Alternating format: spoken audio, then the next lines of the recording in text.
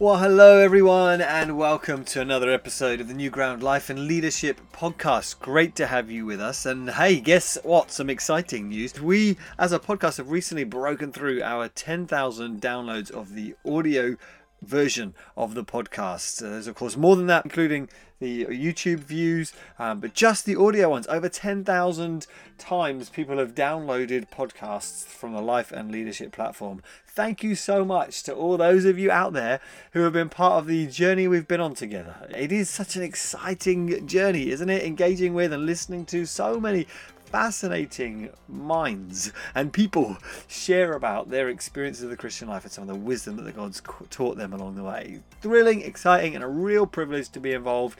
Thank you for being part of that journey.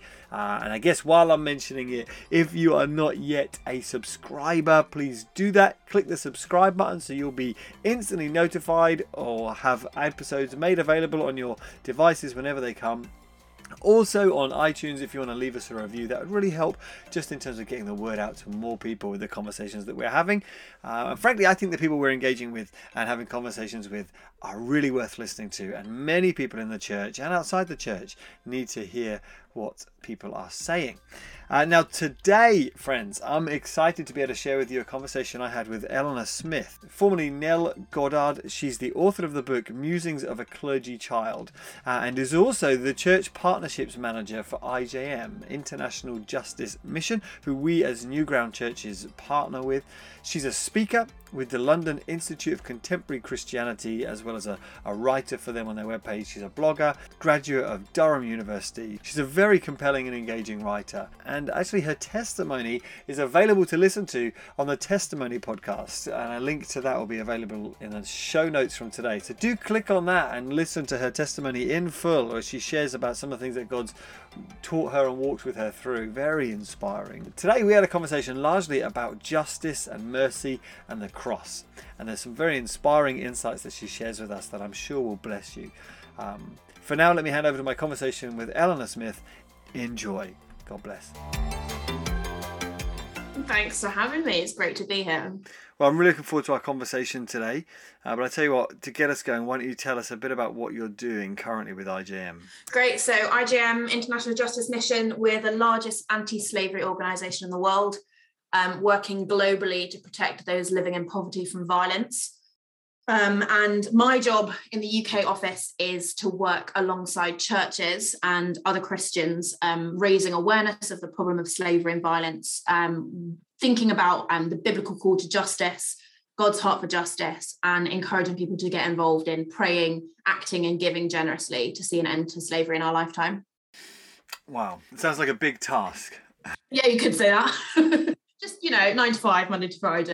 No biggie. I'll be done by mid 2022. So.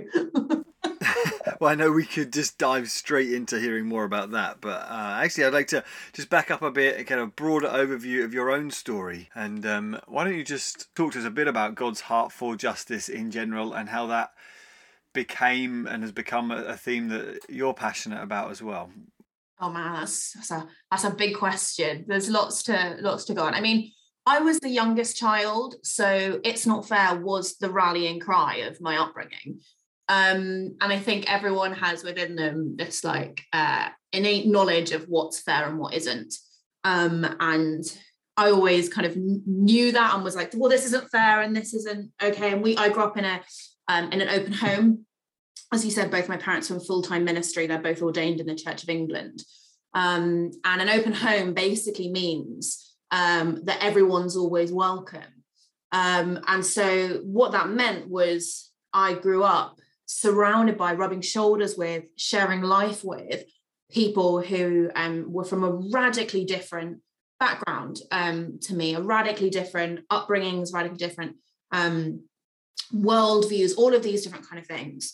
And this kind of manifests itself in myriad ways, but you kind of got a sense of, well, what's fair and what isn't, and how come some people can live like this and some people have to live like that, and all of this kind of thing. I just kind of got the sense of, well, how do we hold an understanding of who God is and the reality of the world today, which we kind of saw writ large in very different ways.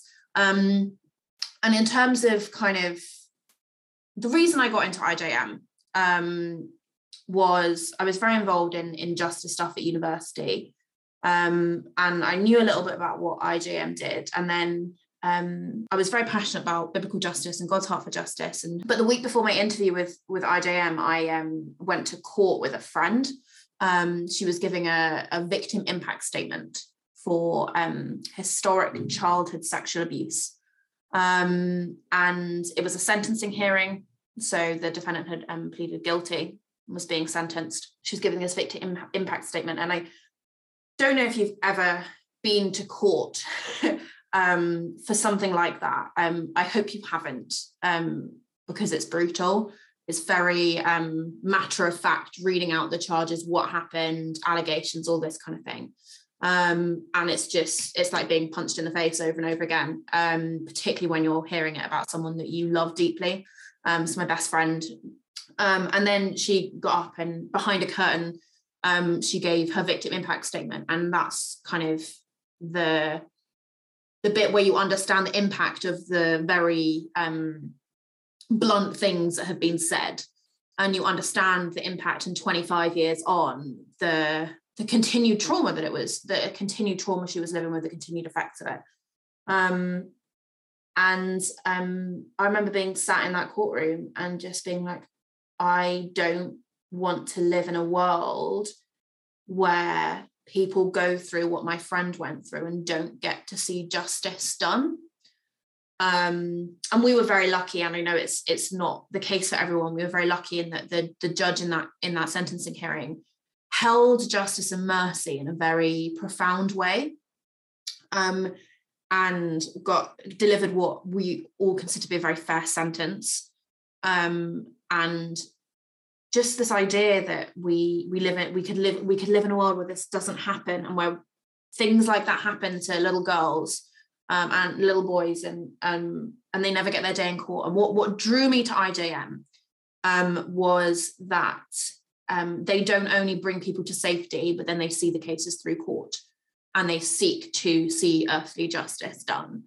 And for me, it was that I was like, oh my goodness, because in the Bible, what we read is, you read about mishpat and tzedakah, which is like justice and righteousness, and you have kind of right relationships, which is one of the ideas, but also like justice in the courts.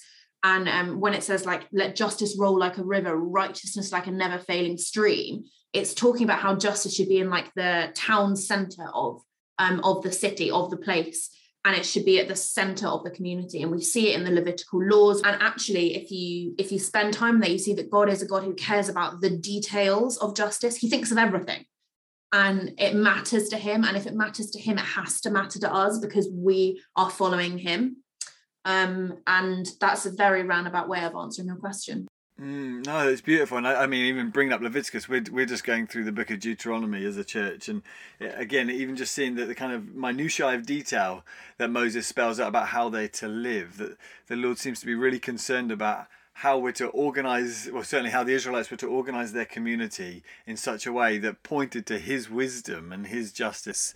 I tell you what, if you're able to, are you able to sketch us a kind of brief thumbnail sketch of the storyline of the Bible as it relates to justice and God's passion for justice? Is that okay?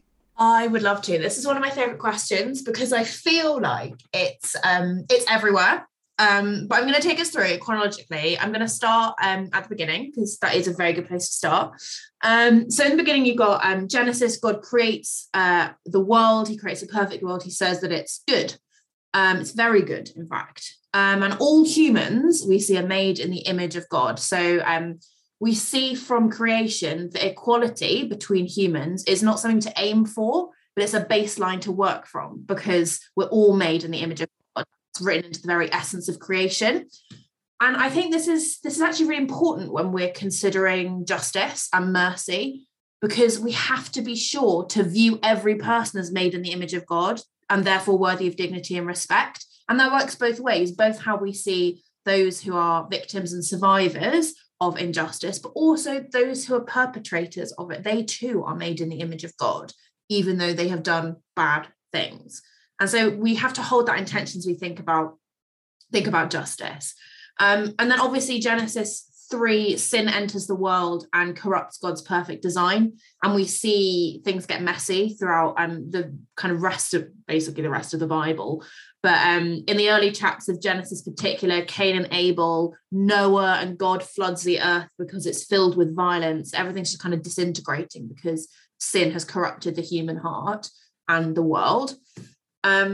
But there's always a but with God. But God is often a line in the Psalms, and yet, but God has compassion on us whilst also being just. And so through Abraham, this is Genesis 12. I'm going to move faster. We're not going to go this slowly throughout the whole Bible. Don't worry.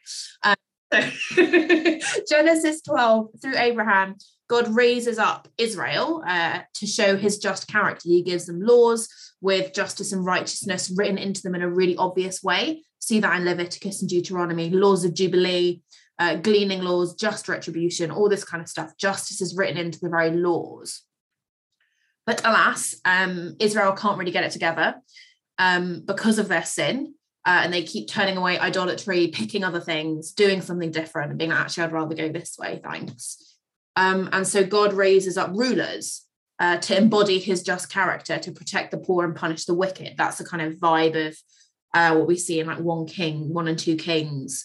But then the rulers are human, and the rulers get corrupted because of their sin. So they walk away from God and they worship other idols. And then they also start to oppress those who are poor with the sword that God gave them to protect the poor. So it gets really messy. Again, the book of Judges is a really good example of this because it gives us a worked example of the sheer depravity and sin and what happens when human beings are left to their own devices.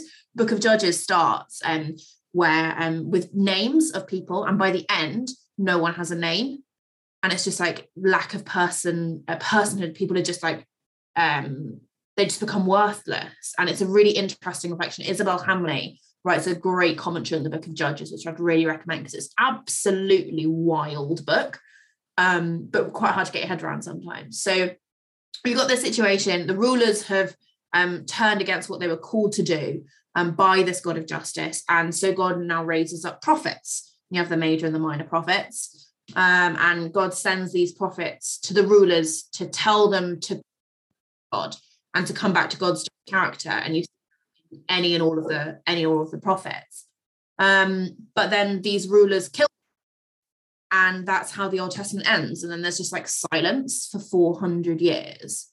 But before the prophets die off or killed off, they prophesy that God is still a compassionate God. He still cares about justice. He still has compassion on all that he's made. And they prophesy that God's going to send his anointed one, his son, who would be a servant, a ruler, and a prophet, all those things, but isn't going to be corrupted by human sin. And he's going to raise up a people to do everything that Israel failed to do. And that same God promises to establish a new kingdom on earth, every tear wiped away, all oppression shall cease, God's justice is restored. So Jesus enters the picture, and we're in Luke 4 now. So Luke 4 is Jesus' first public words of public ministry. And he says, the Spirit of the Sovereign Lord is upon me because he's anointed me to proclaim good news to the poor, freedom for the captives, recovery of sight for the blind, set the oppressed free, proclaim the year of the Lord's favour. Then he says, today these words will be fulfilled in your hearing. Mic drop moment if ever I heard one. My favourite thing about that passage is obviously the whole quotation from Isaiah 61, which is what Jesus is reading. But then it says, this is what he began by saying. And then we don't hear the rest of what Jesus says. And I'm like, oh my goodness, if only I could have heard. He begins with this like absolute bombshell from Isaiah. And then he goes on, but we don't know. All we know is that people who heard it were amazed. I want to know what he said. It's going to be one of my first questions when I get to heaven, amongst other things. But and what we see in Jesus is this life of justice and righteousness, reaching out to those on the margin, seeking justice, pursuing righteousness. And then we come to his death and resurrection, ultimate justice, true mercy, defeat of death, defeat of all that's evil, and all that's gone wrong in Genesis 3. And then we get to the church. It's living out in that kind of now and not yet moment of the battle, the war's been won, but the battle's still raging, all of this kind of stuff. And I find that really exciting that we get to live in this time. We get to share God's God's heart for justice, which is, I hope you will agree with me now, written throughout the entirety of Scripture. Yeah, I mean, it's amazing. Well done with that overview, by the way. But it's incredible when you you do what you've done there and you hear that, you realise how central this theme is to Scripture, to God's heart, to how God's people are meant to be. Actually, I was just reading this morning in Matthew's Gospel where John the Baptist asks the question, "Are you the one, or should we expect another?" And Jesus says, "Go and tell them what you've seen and heard." And it's interesting because he lists some things and he says, "The blind see, the deaf hear, the dead are raised." And then the big crescendo of the sermon, you'd think the dead being raised, or the big crescendo of the reply, you think the crescendo would be the dead are raised, but the crescendo is, and good news is preached to the poor. Like, for Jesus, that's the pinnacle. This is the sign that God has come, that I am God's anointed. It's amazing. A big theme, really close to God's heart. Yeah, it's huge. And I just, when you see it, you can't unsee it, which is, I just can't get over it. When someone explained it to me, I was like, how did I get to, must have been about 16, 17. How did I get to this age, growing up in a church, all this kind of stuff, did all the right things. And suddenly I was like, whoa, this is really serious. This is big. This is God. This is the God who we follow. And it's writ large across the whole of the biblical narrative, and you can't unsee it. So I mean, can I throw in a tangential question then? Why did you, and your experience wouldn't be uncommon, get to 16 or whenever? Why do people go through their Christian life at church and never really grasp how significant this is? What's wrong with the way we're doing church? Big question.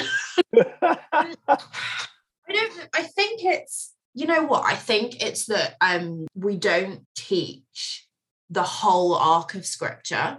So like the creation, fall, redemption narrative, but we teach Bible stories. So like I grew up knowing the story of like 1 Kings 18 and Elijah and calling down fire on the water drenched altar. And I grew up knowing the stories, and I grew up knowing the all these different like bits of the story. But you never see, it's never explained to you to take a step back. I remember when I was at university, one of our student weekends away, there's a brilliant theologian called Ruth Perrin, and she did for us, she worked at the church, she did for us a Bible overview. And she got all these students, so 18 to 21 year olds, and she gave us all like names, biblical names. And she had this big sheet of paper, and she'd written out all the different books of the Bible. And she's like, go and stick these names where you think they belong in the Bible. Honestly, it was chaos. And then she went through and she rearranged them all, and she explained to everyone like how it all fitted together and what it all looked like. And I was sat next to my best friend who was a law student. I did a theology degree, so I had like some level of understanding of it, but I hadn't really ever seen it kind of explained to me in that way. Law student sat next to me, also grown up in the church. She was just like, I'd never realized how it all fitted together.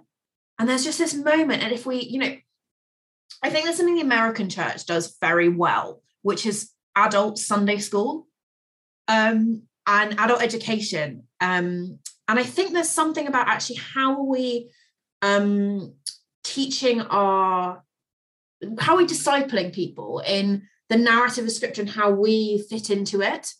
And I think that's perhaps the problem, is that we do stories, but we do stories, but we don't do the big story in the same way as perhaps we need to, because there's so much in there that we miss because we only tell little bits of the story. Like I'm trying to think like an analogy. But... Oh no, I completely agree, and I think it's a superb point. Yeah, well done.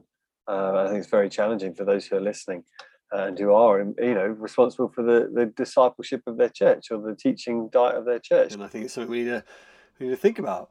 I tell you what, maybe a bit of a sidestep question, but talk to us some more about the interplay between justice and mercy, the differences and the way that they complement each other. You know what? It's one of those areas in that in that court case I was speaking about, the reason why I could say that the judge held justice and mercy remarkably well was that as she was going through and setting the sentencing, they start and they're like, we're going to rate it as this severity with this impact. And she rated it as the highest severity with the highest impact, which wasn't a given, but it was correct thing to do. And then from there, basically, what happened was she argued it down. She's like, these are the mitigating circumstances. There's things we need to take into account.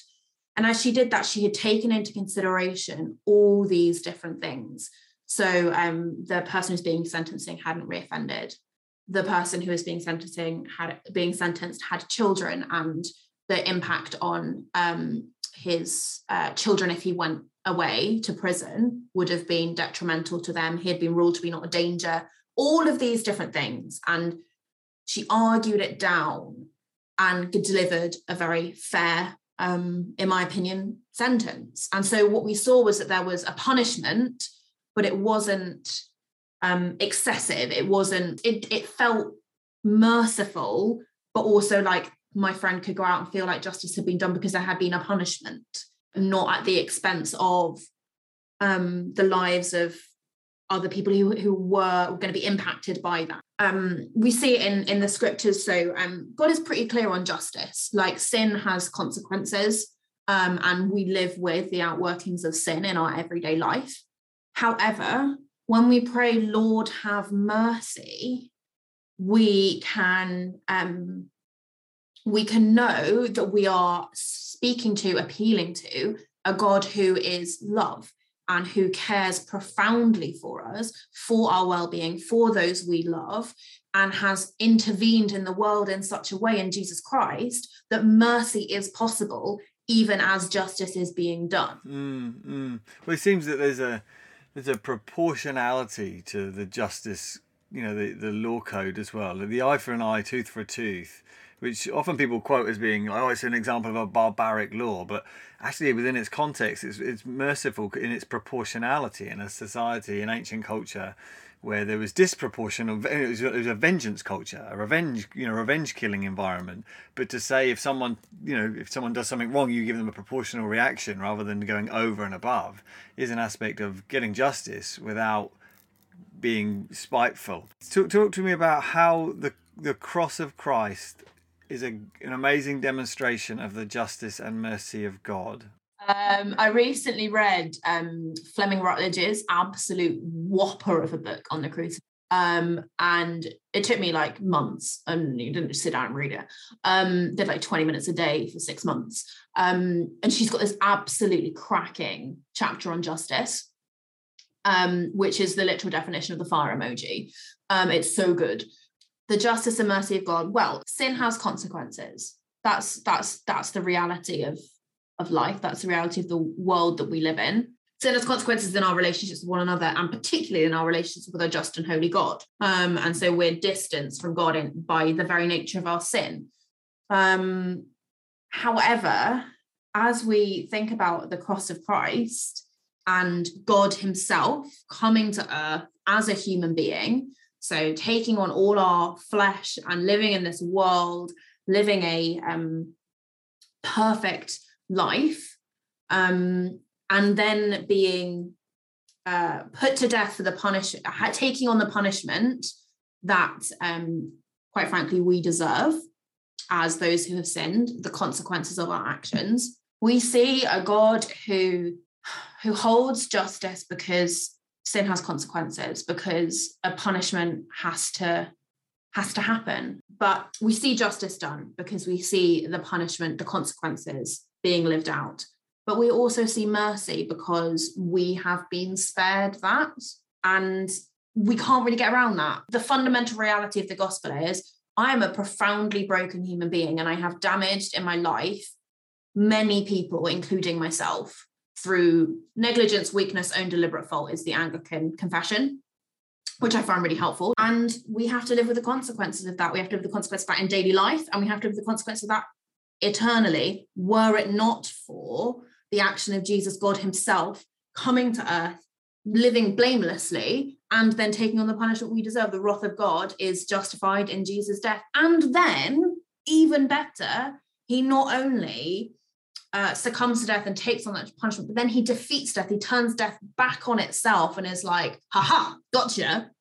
Obviously his language in the resurrection story, turns the power of death back on itself and defeats death. And so therefore we have the right and the ability to live with God despite all the junk over here. And that, you know, when you see it, justice and mercy. And I think the cross of Christ is, although difficult to explain, you know it when you see it. It's beautiful. It's one of those things you taste and see the Lord's goodness at the cross, don't you? And I think you're absolutely right. We see at the cross the significance and the seriousness of our own personal sin and evil against the holy God, and yet his incredible mercy towards us. Well, I'd love to come on to talk now, if we can, about the reality of slavery faced by so many people around the world. How many people are there estimated to be in slavery in the world today? There are 40 million people in slavery today, estimated, which is about the population of Canada. Wow, see, I remember, how long ago was it? It was about 10, 15 years ago. There was a song that was made by Matt Redman and others about slavery, and I think it was called 27 million. So yes. About 15 years ago, there was 27 million people globally in slavery, and now we're looking at 40 million. Estimated 40 million, yeah. Oh, wow. I mean, that is just shocking, isn't it? What are the different types of slavery that we see today? Many of us would be familiar with it by name. Be familiar by name with the horrors of something like trafficking. But from things I've heard before, that's not the only form of slavery. So could you talk to us a bit about that? Yeah. So there are many different scenarios in which people would end up in slavery. So could be because of deception. So, for example, a boy called Godwin in Ghana wanted to go to school. He was a very high achieving student, and someone came to his family and was like, I will take you to buy school books and put you in school. And so what choice did they have? It was like, okay. So he went and he ended up trafficked into Lake Volta, onto Lake Volta to do fishing. Ended up on the lake for a number of years, just fishing because he was tricked. So deception, lies. It could also happen because of debt or loss of livelihood after a natural disaster. For example, basically slavery is an exploitation of a vulnerability. So Godwin's family was vulnerable because they didn't have money for him to go to school. And so someone came and exploited that vulnerability. Or an exploitation of vulnerability, you lose your livelihood because of a natural disaster. So a little boy called Saria, who a cyclone ripped through his community and his father was killed. And his mother had no choice but to send him to work, and he ended up in slave labor on a goat farm. And also it happens because people have to take out loans for things. So medical treatment, for example, the story of a woman called Tiama who takes out the equivalent of a £12 loan to pay for her little daughter who was about 2 years old, medical treatment. And then because of that, she and her husband end up in bonded labor slavery, which is basically where someone's like, well, you've borrowed this money and you need to pay it back, so you need to work for me. And then they work for them, and then they're like, well, I've given you somewhere to live and I fed you, so you owe more, and it just kind of spirals exponentially. But the uniting factor about why people end up in slavery is that anytime someone is trafficked, it's because someone else has chosen to exploit them. So there are myriad ways that might happen, but it is fundamentally the exploitation of vulnerability. Traffickers are willing to exploit people because it is hugely profitable. It's a $150 billion industry. And because generally traffickers are able to act with impunity. So the risks are low and the profits are high. Like slavery is illegal in basically every country in the world. But if the laws aren't being enforced, then why wouldn't they? Like we've already discussed how the line of good and bad runs through every human heart. We're fundamentally selfish, we're fundamentally broken, we're fundamentally self-interested. So if the risks are low and the profits are high, then they're going to exploit a vulnerability. And that's why what IJM do is work to end impunity, so to see the laws being enforced. And because when you see the laws being enforced through local justice systems, criminal justice systems, local law enforcement, training, working alongside, partnering with, IJM have seen slavery reduced by up to 86% in the places that we've worked. So, which is wild when you think about it. That was independent study done a number of years ago about children available for commercial sexual exploitation in the Philippines. And over 4 years, IJM went in and enacted their theory of change around training local law enforcement, bringing people to safety, holding traffickers to account. And the number of children readily available for commercial sexual exploitation decreased by up to 86%. And so what we see is that trafficking happens for any number of reasons: deception, loss of livelihood, inherited debt, any of those things. But it happens because of the exploitation of vulnerability that people think they can get away with. And when people can no longer get away with it, you have less of a problem. That's really helpful. Thank you for that. Can you give us some more stories of hope or kind of success stories from IJM's work? Yeah, great. Let me finish Tayama's story. So Tayama was the lady who took a loan of £12 to pay for her little daughter's medical treatment and ended up in bonded labour, but with a guy who she only refers to as the Beast. And Tayama was it was a wood cutting farm. So alongside 13 other labourers, Tayama and her husband were forced to work from daybreak to nightfall, chopping trees, thick thorns, loading trucks with lumber, all of the kind of things you would expect in that kind of situation. And they had to do so without adequate food, rest, or pay. And within a week of working there, the Beast had tried to sexually assault Tayama. And her little daughter slept in a makeshift swing made from an old sari, whilst Tayama and her husband slept in the open air under trees. So it was brutal. And words aren't really adequate, I don't think, to describe what it must have been like, but they're the best I have. And then one day Tayama discovered she was pregnant again. And as you can imagine, being pregnant in such exploitative conditions was terrible. And she was desperate for her baby to A, survive, and B, be born into freedom.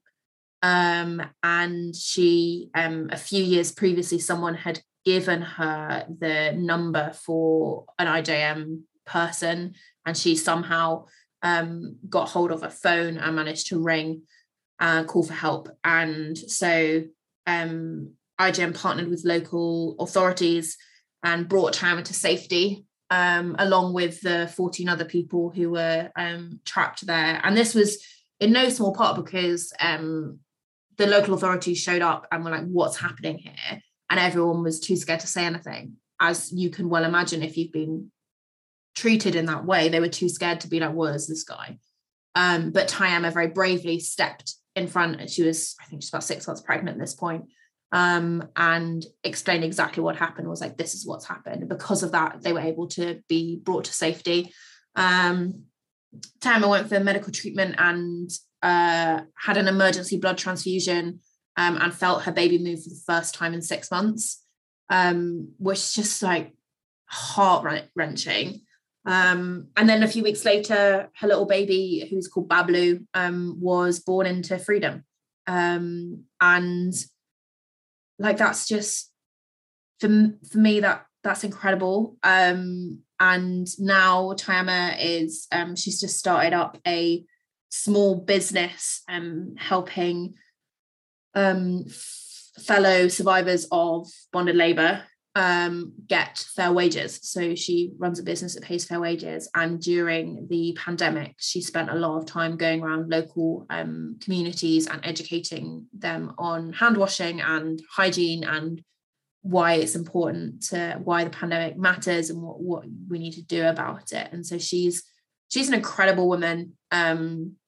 She's a community leader, and that's a really great example. It's currently my favorite story from IJM, because it just feels so hopeful, and it's not just brought to safety, which is incredible in and of itself. But then she's been released and has the ability to fulfill her God-given potential of small business running and educating others, and she is helping others also fulfill their God-given potential, and that for me is what matters. Wow, that's wonderful. And how much of an issue is slavery within the UK? It feels like, you know, these stories often we feel very disconnected from them because they're happening halfway around the world. Is this a British problem as well? Yes, it's very much a problem in the UK, and it's one that's largely hidden in plain sight, as you can imagine. Like, we don't wander around seeing people who are clearly enslaved. But it is a problem. If there are 40 million slaves, people trapped in slavery today, then they're going to be here as well. And it's not just a problem that's out there. So last year, about 10,000, over 10,000 potential victims of modern slavery were referred to the National Referral Mechanism. That's according to, I think it's like the Independent Anti-Slavery Commissioner. But those are only the people who are actually able to seek help. So we have to take that number, as large as it is, 10,600, with a pinch of salt, because, like, think of all the people who couldn't get that, or who are still enslaved. It's likely that the real number, as you can imagine, is much higher because not all cases are detected. And IJM is now beginning to work in the UK around cross-border sex trafficking from Romania, and that's one of the ways that we work. And we I don't know if you saw the BBC, must have been a few weeks ago now, did had a documentary on Romania and sex trafficking. It was called like Sold Sex Slaves Next Door, something quite a provocative title, but it's shone a light on the brutal reality of cross-border sex trafficking from Romania to the UK, and that's one of the things that IJM is working in Romania now to tackle cross-border trafficking. So it is a very big problem. It's likely it's unseen, but that doesn't mean it doesn't happen. And I often feel very convicted by that as someone who lives in London, which is like one of our most recent cases in Romania was a woman who was trafficked to London. So it could be on my street, it could be down the road. And so we need to be aware of it. The Clearer Initiative and the Church of England does great work on this. And there are plenty of other organisations that also do great work on how churches can engage with slavery in the UK, as well as IJM. Wow, thank you. Yeah, God, I really didn't realise how big a problem it was in the UK. Perhaps in a society where we tend to keep our distance from one another more and more. You can walk past people that you never know the kind of suffering that they're experiencing or the hardship that they're trapped in.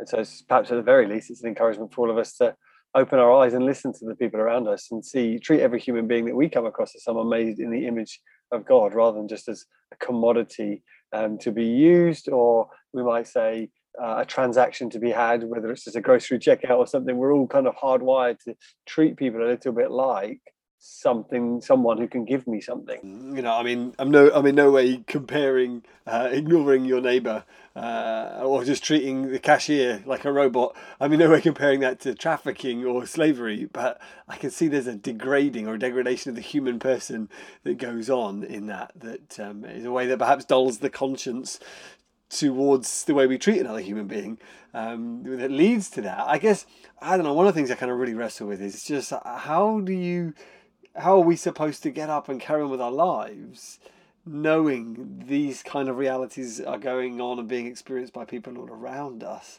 And yeah, I get on, I just kind of ignore it. I know it's there happening to some people, but I just kind of carry on. And yeah, I know the horrors and the wickedness of it is so real as well.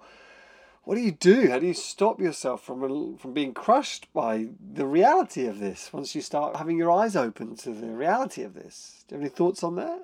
You have to pair this understanding of what's going on and the reality of stories like Tammuz and the numbers of the UK people trapped in slavery with what we spoke about around God's story of justice in Scripture and what He's done in the person of Jesus and what He offers and what the role of His church is to play, in the hope that we have because of that.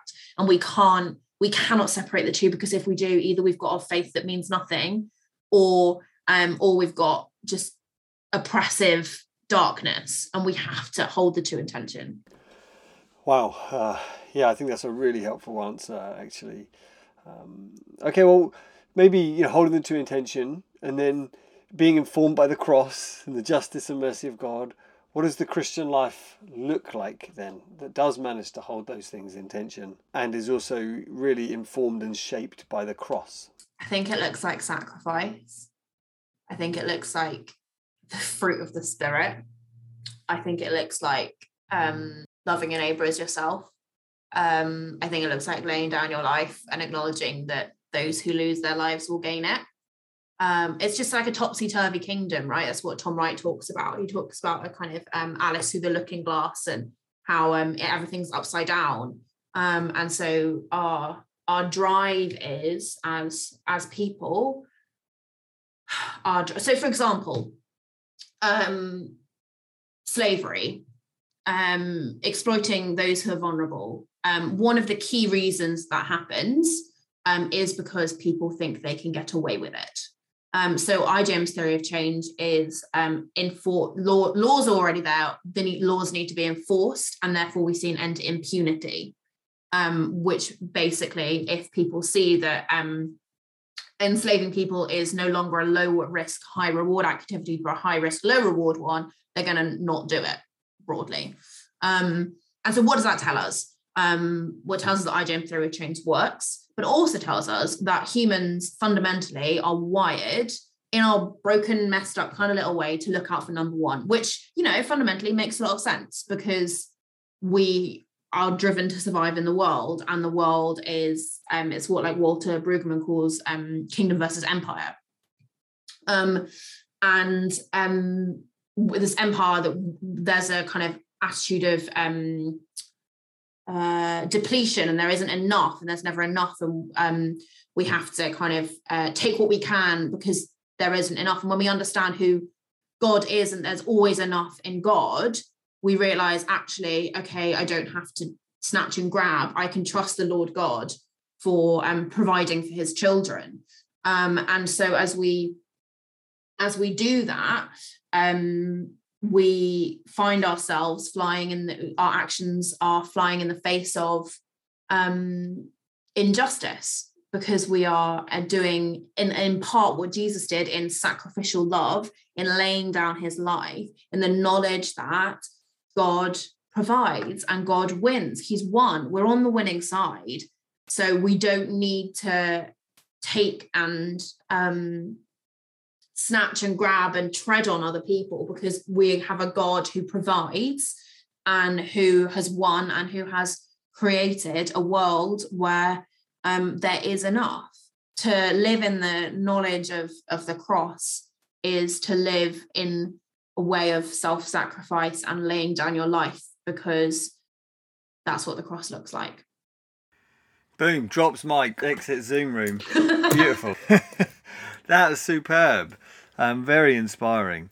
And it strikes me, as we're talking about justice and mercy, and this is, I think, Douglas Murray in his book, The Madness of Crowds, if you're familiar with that at all. He makes this observation that as a society, as we become further estranged from our Christian, not just our Christian roots, but the cross-shaped lens that we used to see the world, the further we move away from that, the more we don't seem to be able to hold justice and mercy together. There's just justice and vengeance, or not even just justice, just vengeance and shrillness and accusations and anger. And obviously you're a writer for the London Institute for Contemporary Christianity, and so I'm kind of interested in how these two worlds then bridge. Your kind of passionate work for justice with IJM and engagement with the church and trying to help the church to engage with that, but also then listening to and looking at where wider culture's going and thinking, oh, yeah, are there concerns that you share or observations that you'd make about how the challenges that we are facing as a society, given our further drifting from our Christian roots? Yes. I think ideas around the classic cancel culture and a lack of a redemption arc, a lack of understanding of mercy and forgiveness, and looking only to justice however we decide justice should be, which is, I think, the key point here is we have decided that justice is X and haven't ever related it to a wider context. You know, Jesus is pretty clear, like, judge and you shall be judged, like by the measure that you give others shall be measured against you. And I think there's a very the lack of tolerance for others' humanity is profound. So let me give you an example. I'm a cyclist in London. I'm also a driver in London. When I'm a cyclist in London, all drivers are idiots. When I'm a driver in London, all cyclists are idiots. However, I'm never the idiot. To be fair, I am an idiot. But when I'm cycling along, I'm never the one in the wrong, right? But everyone else is being a butthead. I am on both sides of that equation very regularly. And maybe that's like a microcosm of the world today, which is whenever you're on one side, that side is right. And whenever you're on the other side is right. But actually, I think as Christians, what we should be doing is, you know, thinking about forgiveness and redemption and all of this kind of stuff, but also like, let's look for common grace. This idea that actually wherever we are in the created order, there are things that are good because everything comes from God. This is what we learn in Colossians. All things are made through and for Christ. And therefore, everything has something that's good in it. Everything has potential. But we live in a broken world. The fall makes clear of that. And so there are things that are broken and the dials are off. But what we can do as Christians is look to call things back to the created good, and look to repair the things that are broken. And that's our role as Christians in life. And so when we see that kind of level of, well, sorry, you said this, you're a write-off by, we're not only hypocrites, but we're also profoundly anti-Christian because as far as I'm aware, God never wrote us off. So what right do we have to write others off? That's very good. And actually you can see how as Christians, the world in an increasingly post-Christian age needs us to be true to our calling of being those who've received justice and mercy at the cross and are therefore uniquely positioned to actually be able to deal in it, that we don't need to dehumanize people. We can enforce law and call people to account and bring justice and celebrate when justice is done, but we can do so in a way that still recognizes the humanity of both the perpetrator and the victim in situations. How just help me on a kind of more of a personal level for yourself then. You know, you threw out IJM's kind of mission statement there of trying to see an end to slavery or injustice in our lifetime. How do you maintain a kind of buoyant hopefulness in the face of what seems to be increasing evil and amount of people in slavery, or just the challenge before us? Or how do you, maybe it'd be interesting to get your take on the church in the UK, whether it's apathetic or engaged. How do you maintain as an activist who, I don't know if you'd use that label, but certainly someone who's passionate about engaging people in justice, what are some of the ways that you maintain your own kind of buoyant hopefulness in your own soul in the face of some challenges? Yeah, great question. And it's something we wrestle with a lot at IJM.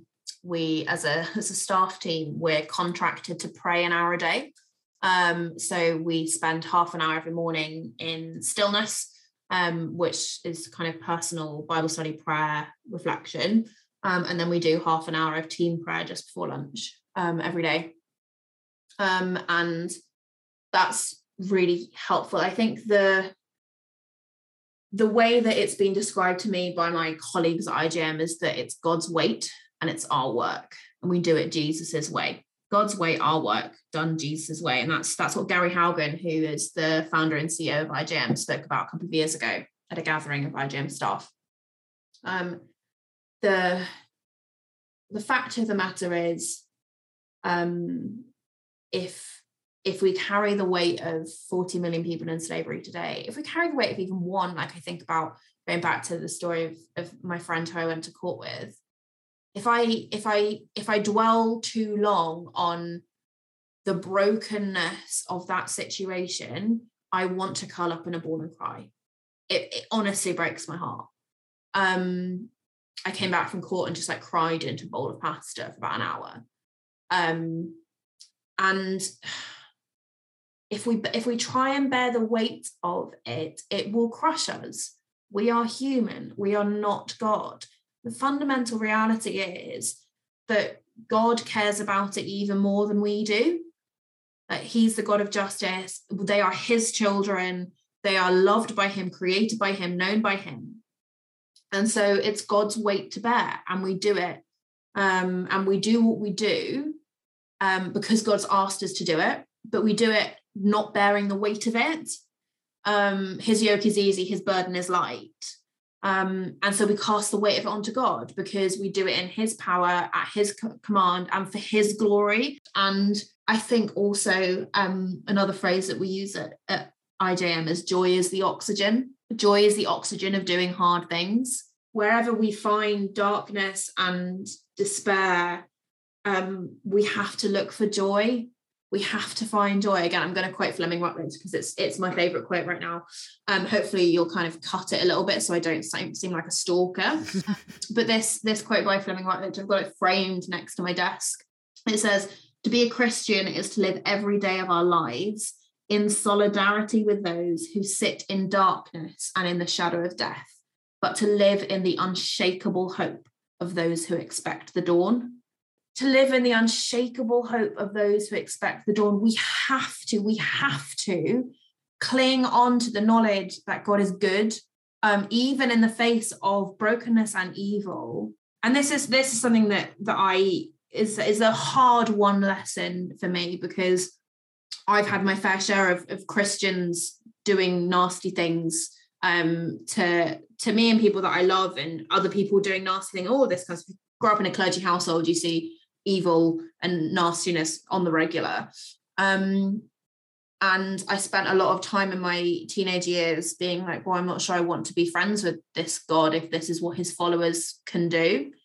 But I was challenged. I can't even remember if it was somebody challenged me or whether it was my own brain was like, well, you want to get to know someone, you don't like go and talk to all their friends. Like, so I got married about a year and a half ago. I didn't date my husband by like talking to all his friends about him. Like that came later, but I didn't like find him on, Christian Connection and then was like, I'm just going to meet up with all your friends and ask them about you, and then I'm going to marry you based on that. Like, you go to the source, you go to who they say they are, right? And I was challenged to go and meet God as he says he is. And who does he say he is? He says he's in the person of Jesus. And what I find, what I have found, what keeps me going is that God is kind. Like, for all the gumph of the Christian world, for all the gumph of the world at large, I cannot look away from the person of Jesus, because I have found in him the kindness of God. I can't look away. And so it's like what Peter says, like, to who else would we go? You have the words of eternal life. Like, I don't know where else I would go. Like, sometimes I reach the limit of myself and I'm like, God, I can't do, I'm broken. This is hurting my heart. This is hurting my soul. You need to take this off me. But that doesn't mean that he's not good, because I know in my bones, for some reason, I can't shake it. I can't shake this understanding that he's good and he's kind and he's faithful. And it's his character and his promises upon which I stake my hope, because I have nothing else to stand on. That's beautiful. And I think it is the way of the cross that is our only means, and not just of effectiveness in the world, but personal deep joy and hopefulness. It is the cross. When you see in the cross your own guilt being paid for, and also not just your own guilt, but the own reason for your hope and joy, that is beautiful and really profound. Thank you for sharing that. And the quote from Fleming Rutledge, I think, is superb and deserves to be on everybody's desk, I think. Strongly agree. I mean, what a lovely image as well of, if you've ever had a bad night camping, you know how dark and cold it can be. You just long for the dawn. Yeah. And actually, as Christians, we forget that isn't that's not supposed to be an unusual experience for us in the world. Those who've tasted something of the new age to come, but still find ourselves here going, I'm kind of C.S. Lewis quote that the thing we love most in this world, the things that remind us of the next, or he does it the opposite way around, doesn't he? The things that we love, are the things that point us most dearly to Christ. Eleanor, there's loads of things I could talk to you about, but what would be, I guess, a kind of a message to Christians or to churches, perhaps about IJM or just passion for justice, any kind of encouragement that you'd want to leave with Christians, maybe about how to engage with you and the work of IJM more? Yeah, I think my message for Christians and for the church is, basically, it's kind of what I just said, is that God is good and kind and faithful, and we have to stake our character and we have to stake our hope on his character and his promises, because everything else will fall away. Anything else will promise everything and deliver nothing. Everything else is an idol. We have to stake our promises on who God says he is and what he has done in the person of Jesus on the cross. And that's what we do at IJM. And as part of our work with churches, we would love to engage with you on what does it look like for your church to get involved in the work of justice, whether through prayer, joining us as we build a move of prayer to see an end to slavery in our lifetime, or prayer or action. How can you raise awareness of the problem and the solution? Or generosity, if you have time and money to give to this work. Slavery is, I think, the second largest economy in the world, basically. And we need finances in order to be able to do that.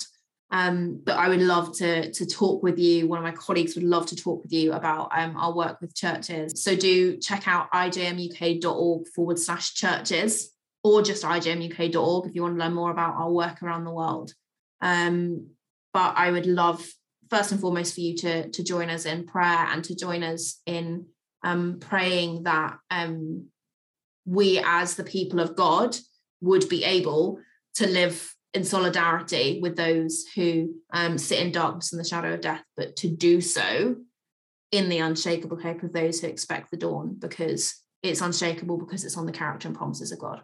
Superb. Thank you so much, Eleanor, for your time today. Thanks.